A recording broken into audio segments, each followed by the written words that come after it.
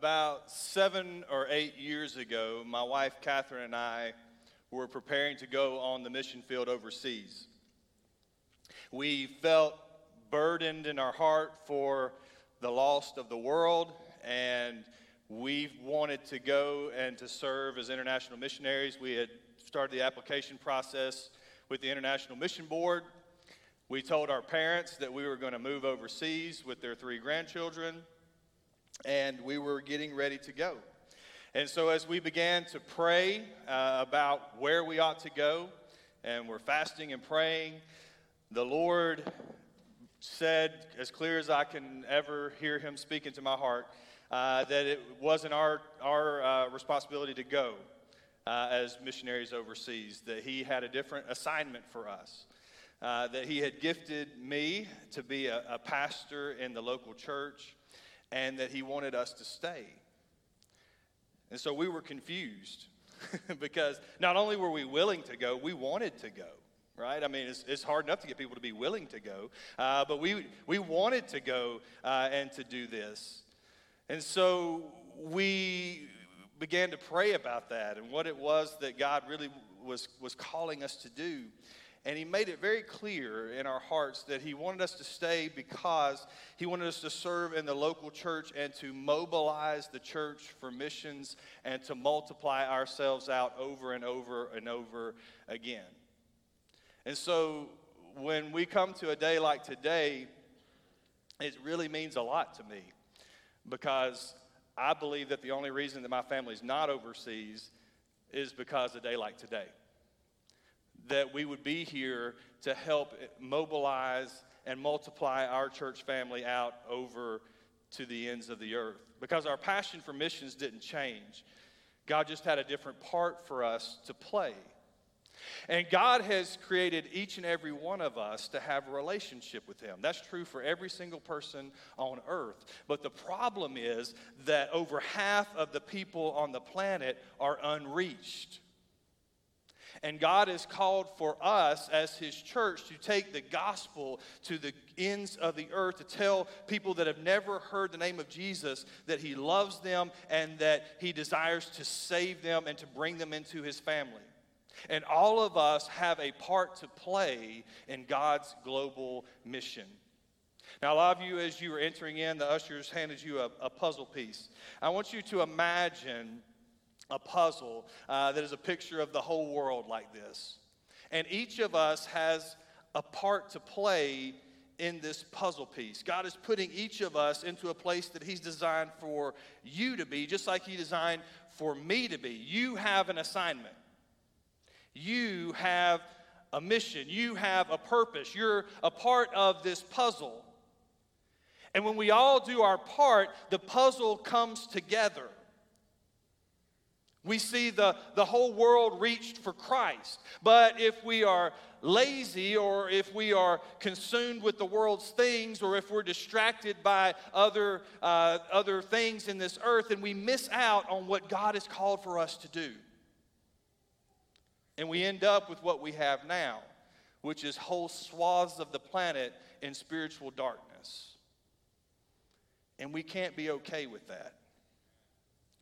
And so Greenlight began as a dream to train and to inspire our church family to go because as a church we have a vision to adopt an unreached people group on every inhabited continent of the earth. As a church we have a vision to plant churches in cities across North America. As a church we have a vision to help declining churches in the city of Knoxville. We end every one of our worship services with the commission that we are sent to Knoxville and the nations to remind ourselves of this calling to go. And so Greenlight is this charge. It's the charge for each of us to find our part in God's global mission. So if you have your Bibles this morning, I ask you to stand in honor of God's word if you're able. We're in Matthew chapter 28, verses 19 and 20. The word of God says, "Go therefore and make disciples of all nations, baptizing them in the name of the Father and of the Son and of the Holy Spirit, teaching them to observe everything I have commanded you. And remember, I am with you always to the end of the age. Thank you. You may be seated. So today, as we are hearing God's word, the action step for you today is this. I want for you to find your place in God's global mission. I want you to be praying and seeking God to find your place in God's global mission. So as we look at this passage of Scripture today, the first thing that we see in this passage is that we have authority for missions. We can stand on the authority of Christ to proclaim the gospel to a lost world with boldness. In verse 19, it says, "Go therefore and make disciples." And so when you see the word therefore, you have to ask, what's it there for? What's it referring to? And the object's found back in verse 18. Back in verse 18, it says, Jesus came up and spoke to them, saying this, "All authority has been given to me in heaven and on earth." And so the authority is the authority and the power of God. And Christ showed this authority through his resurrection, where he was the victor over sin and over death and over hell. He was the King of kings, the Lord of lords. All authority has been given to him in heaven and on earth. And then, in verse 19, he turns and he extends this authority to his disciples. He says, all of this authority is mine. Therefore, you go and do this task.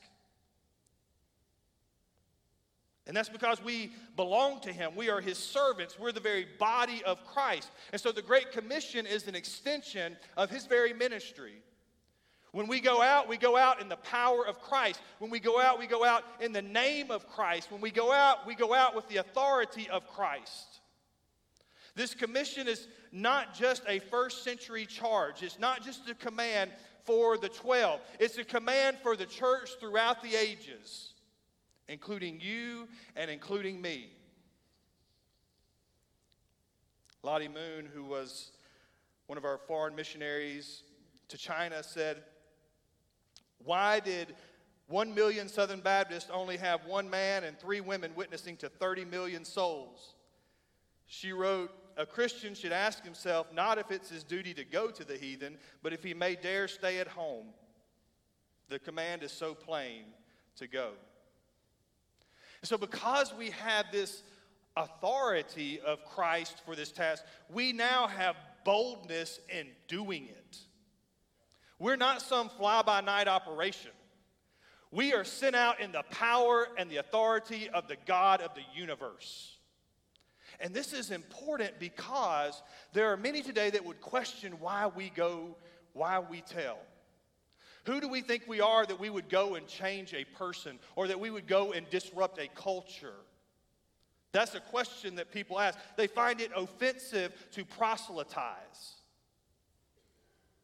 They would say, when you go to India, the people there, the culture there is Hindu. When you go to North Africa, the people there, the culture there is Islamic. When you go to China, the people there, the culture there is atheist. But what if that weren't the case?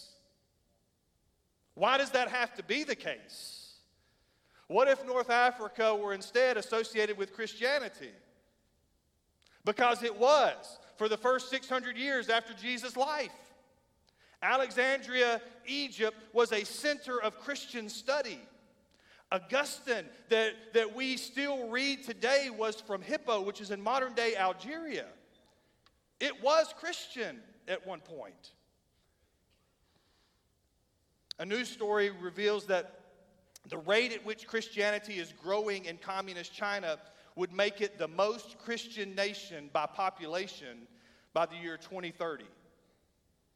That there are so many people coming to faith in Christ. Imagine a day that we look at China and go, that's a Christian nation.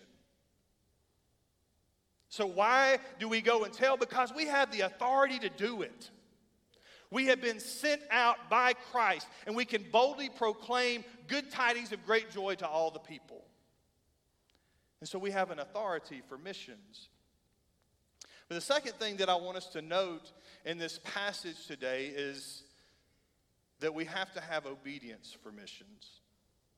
We have this authority, so what's the holdup?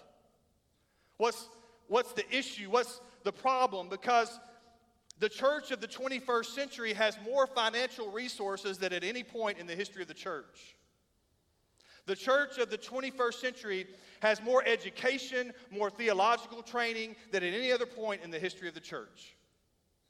The church of the 21st century is larger than any other time in the history of the church. The church of the 21st century has resources such as air travel and the internet and social media that other generations did not have. And so what is missing? Obedience. Obedience. The Great Commission is not the Great Suggestion. The church has been given an assignment, a mission. And that mission is to spread the gospel to all the world, to take the hope of salvation that we've received and share it with those that have never heard of Christ. You see, we believe that it really is a command from God for his people. It's not something that we get to opt out of. It's not something that only a select few people take part in.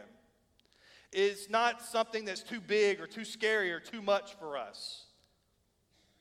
Because we have the authority of Christ, we have the power of Christ to go and to do it. And there's an expectation from God that we would go. Missions isn't just a last-minute add-on to God's story. Missions is threaded through the whole of Scripture. In fact, one church leader said, if you take missions out of the Bible, you won't have anything left but the covers. God began his word by telling Adam and Eve to go and to fill the whole earth in Genesis 1:28. God blessed them and said to them, be fruitful, multiply, fill the earth, and subdue it. He tells Abraham that all the peoples on earth will be blessed through his seed. In Genesis 12, verses 2 and 3, he says, I will make you into a great nation. I will bless you. I will make your name great, and you will be a blessing. I will bless those who bless you. I'll curse anyone who treats you with contempt, and all the peoples on earth will be blessed through you.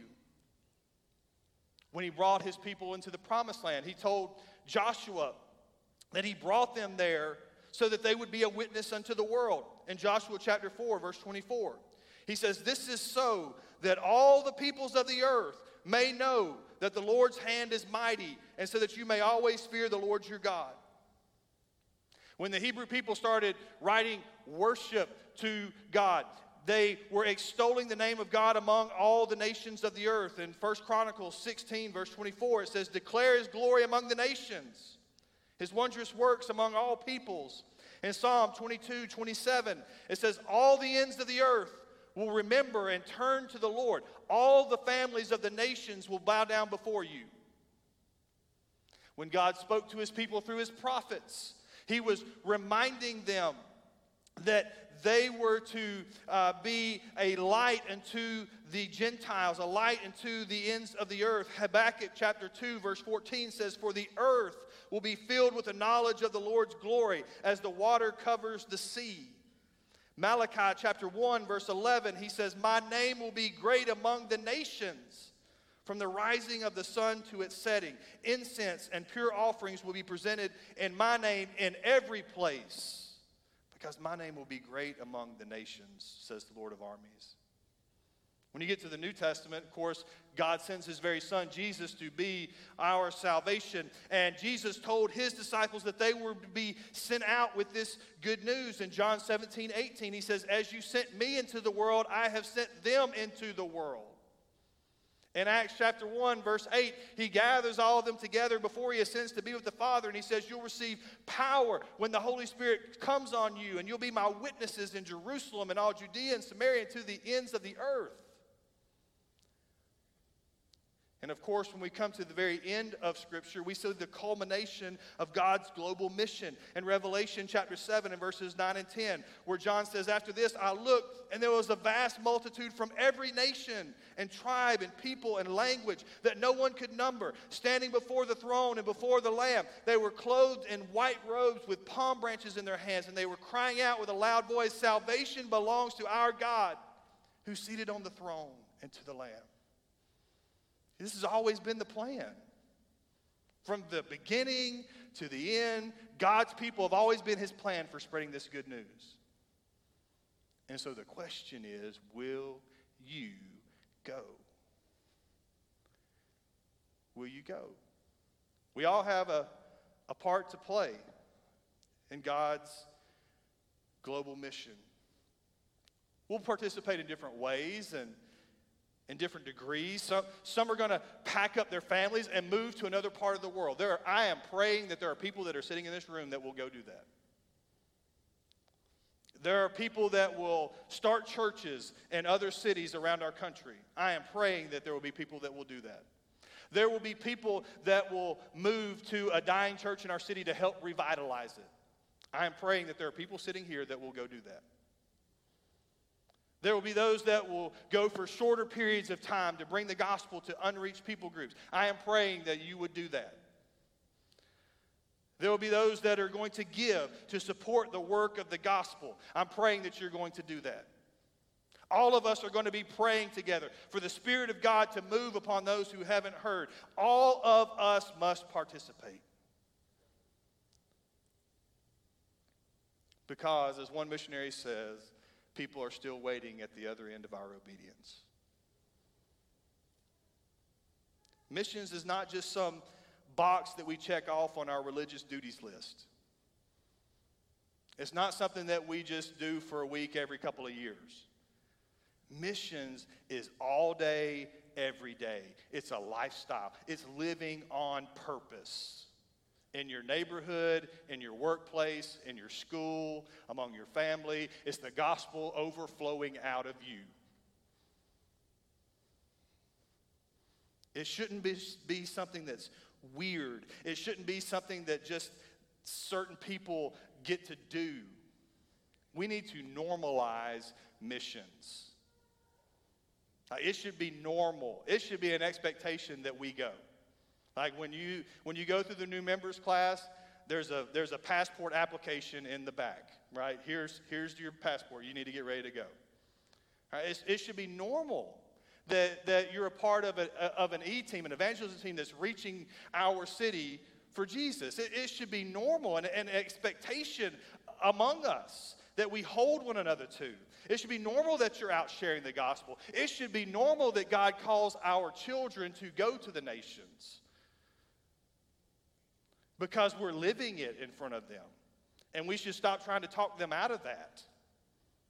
Parents and grandparents. I mean, that's what our E-teams are all about. It's doing missions right here just like you would over there. And that's part of our discipleship journey pathway that's designed for all the people of our church family to be a part of. Taking the gospel to the A group, the anyone group, so that they would hear about Jesus, they would believe, they would become part of the B group, the big group that you're in today. That's something that all of us are a part of, and it's a matter of obedience. And so we see the authority for missions, we see obedience for missions. So how do we get started? Thirdly, I want us to see our assignment for missions. Where do we go? Who are we to reach? What are we supposed to do? He tells us in verse 19, go and make disciples of all the nations. He uses the Greek phrase there, panta ta ethne, which means all the ethnic groups. And so that means that there's no peoples that God doesn't want to know him. There's no people group that God doesn't want to worship him.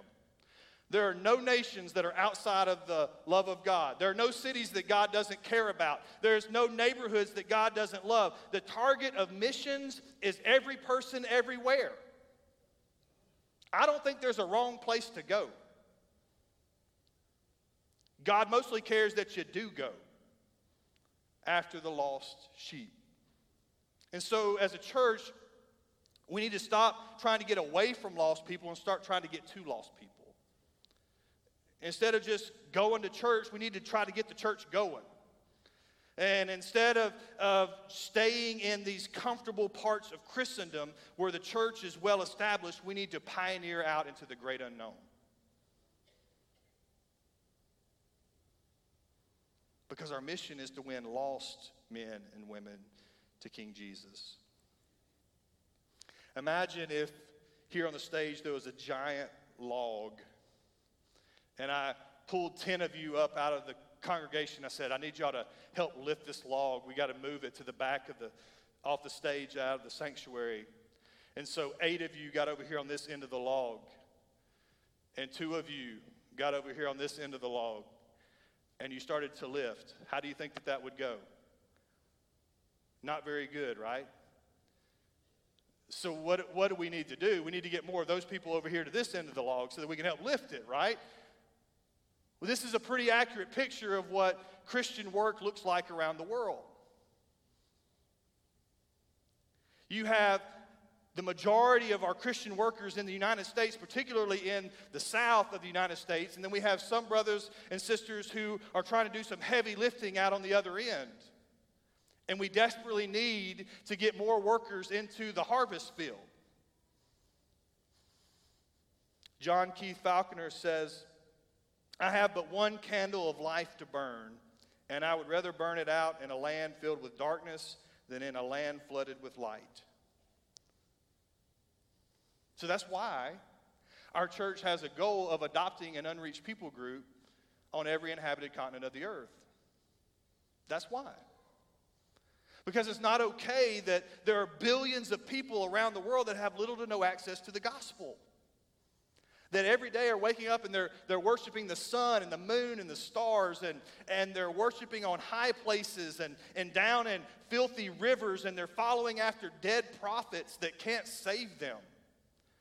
They're believing that there's no such thing as a God, and they're following after religious rituals as a way to try and save themselves, and what they need is Jesus. Of the 6.8 billion people who live on the earth, statistics tell us that 3.9 billion of them are unreached, which is 57%. So what do you mean by unreached? I'm glad you asked. It means that less than 2% of the population is evangelical Christian among that people group. Less than 2%. And so that means that someone did want to go to church, there's more than likely not even one there for them to go to. I mean, you probably drove by 10 churches to get here this morning. Among South Asian peoples in countries like India and Cambodia and Laos, 85% of the people there are unreached. Among North African and Middle Eastern peoples in countries like Jordan and Egypt and Morocco, 98.6% of the people are unreached. 98.6%. And that's not even the most unreached place in the world. If you go to Central Asia and countries like Turkmenistan and Tajikistan and Uzbekistan, 99.8% of the people are unreached. 99.8%. And so we can't just act like these places don't exist. That there aren't billions and billions of people who live there, where there are people that are born and who grow up and who go to school and they get married and they have kids and they raise a family and they die without ever hearing the name of Jesus. And they have no clue that there's true salvation from their sin, that God loves them and wants a relationship with them. There are billions of people just like that all over the world. Where you can stand in a city like this one in this picture, and you can look out over this particular city, and there are many, many just like it, and know that almost every person that you see in that picture is dying and going to hell. because it's over 99% unreached. And so that's our assignment. Something has to change with that. The fourth and last thing that I want us to see in this passage this morning is the urgency of missions. Something has to change, right? No one likes when you're in a line at a stoplight and the light turns green and the person in front of you doesn't go, right? You ever been in that position before? Maybe you even kind of hit the horn a little bit just to remind them that they ought to be going, that the light's changed. I'm telling you today that the light has changed, that it's green and it's time to go. And so don't be that person sitting there scrolling through your phone at the light holding up traffic, because there are people who need to hear this gospel of Jesus Christ. If we believe that the Bible is true, the Bible is very clear that if you die without a personal relationship with Jesus as your Savior, where you've called on him to forgive you of your sins, that you will spend an eternity separated from God in hell. That's what the Bible says. And I think that we know that intellectually, but I need you to know that in your heart. You need to know that. That there are real people that you know. And there are real people that you will never meet. That if a person doesn't share the gospel with them, they will die without faith in Christ and they will spend an eternity in hell. And based on the global statistics of the population of the world, the percentage of evangelical Christians in the world, almost 1 million people die and go to hell every single week. 1 million people. Between the time that you come in here today and the time that you come back here at 9:30 next Sunday, 1 million people will die and go to hell. That is 5 times the population of Knoxville that die and go to hell every week.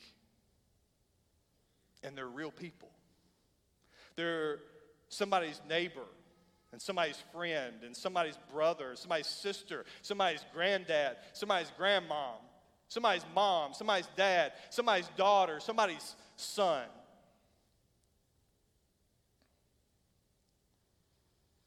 K.P. Yohannan founded a mission organization called Gospel for Asia. He tells a story about a letter that he received from a missionary in India who was serving in India and met a young lady as part of this religious festival, this Hindu festival, where they believe that they're reincarnated every time after they die into a new person, and they're trying to get rid of their sins by living better lives and increasing in reincarnation. And they believe that if they go down into the Ganges River there, that they can be washed and cleansed of their sin, that they view the river as a god.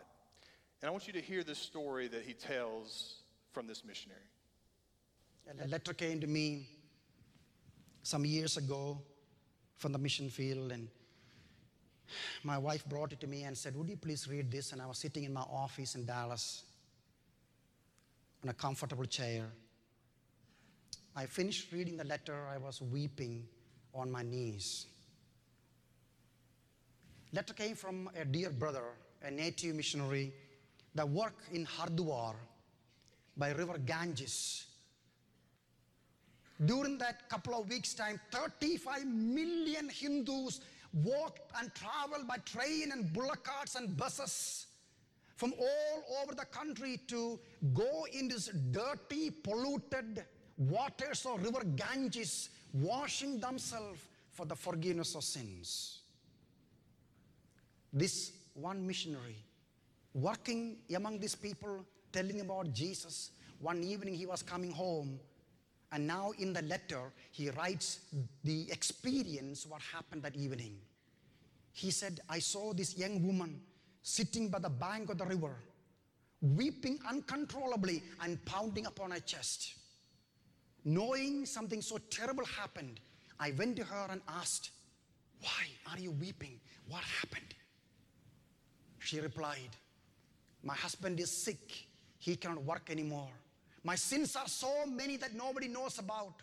To find forgiveness for my sins and solution to the problems of my home, I have given the best offering I can give to Goddess Ganges. My only son, my 6-month-old baby boy, I just threw him into the river." Next paragraph. I sat beside her, explained to her the gospel. Her sins are forgiven 2,000 years ago, I explained to her. That God is not angry with her. God didn't make her poor. He writes, as I explained the gospel to her, all of a sudden she wiped her tears and looked straight into my eyes and said these words, "But why didn't you come to me half hour sooner? I didn't have to kill my child. I never heard this before. But why didn't you come to me half hour sooner?"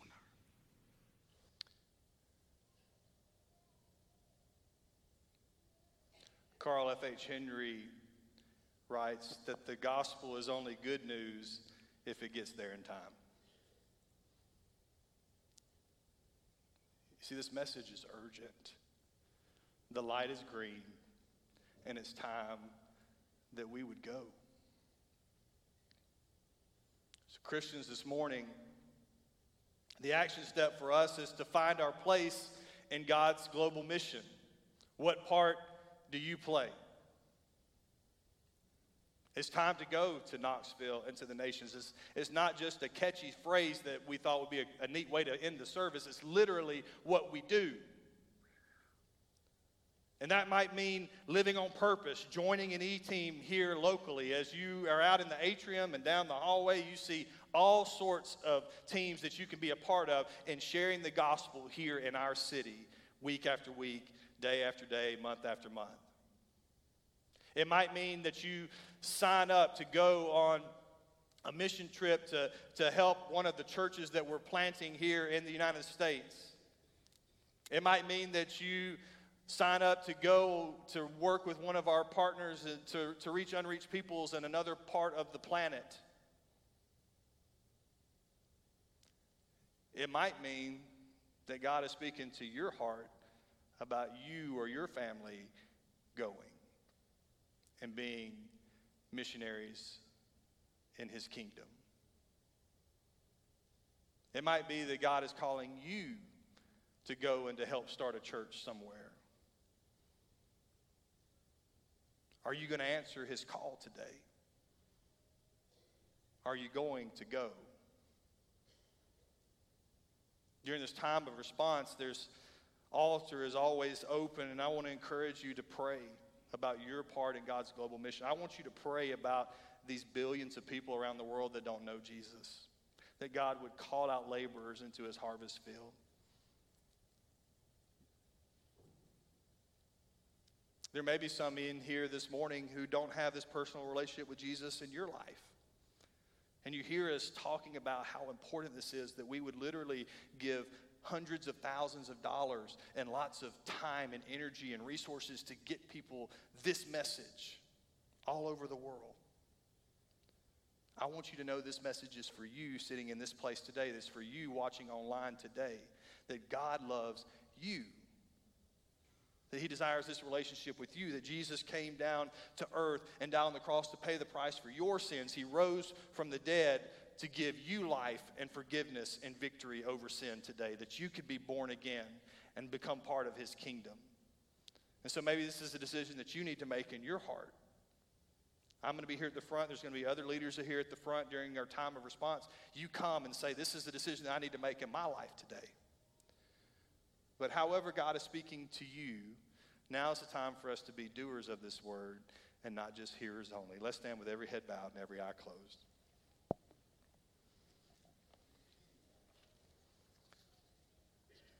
God, we give you thanks this day for your word, for the challenge that you have given us in your word. God, may we take seriously the commission of your church to go and to make disciples of all the nations, starting here in Knoxville and going to the ends of the earth. God, I pray that our hearts would be open to your calling on our lives as we seek out what part we play in God's global mission.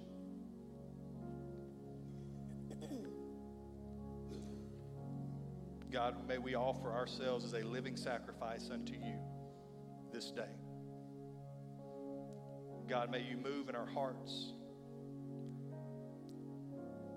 May you burden us for the lost like never before. God, I pray for those that are here that don't have a relationship with you, that today would be the day that they would call on Jesus for forgiveness of their sins, that they would be born again into the kingdom of God. We pray this in Jesus' name.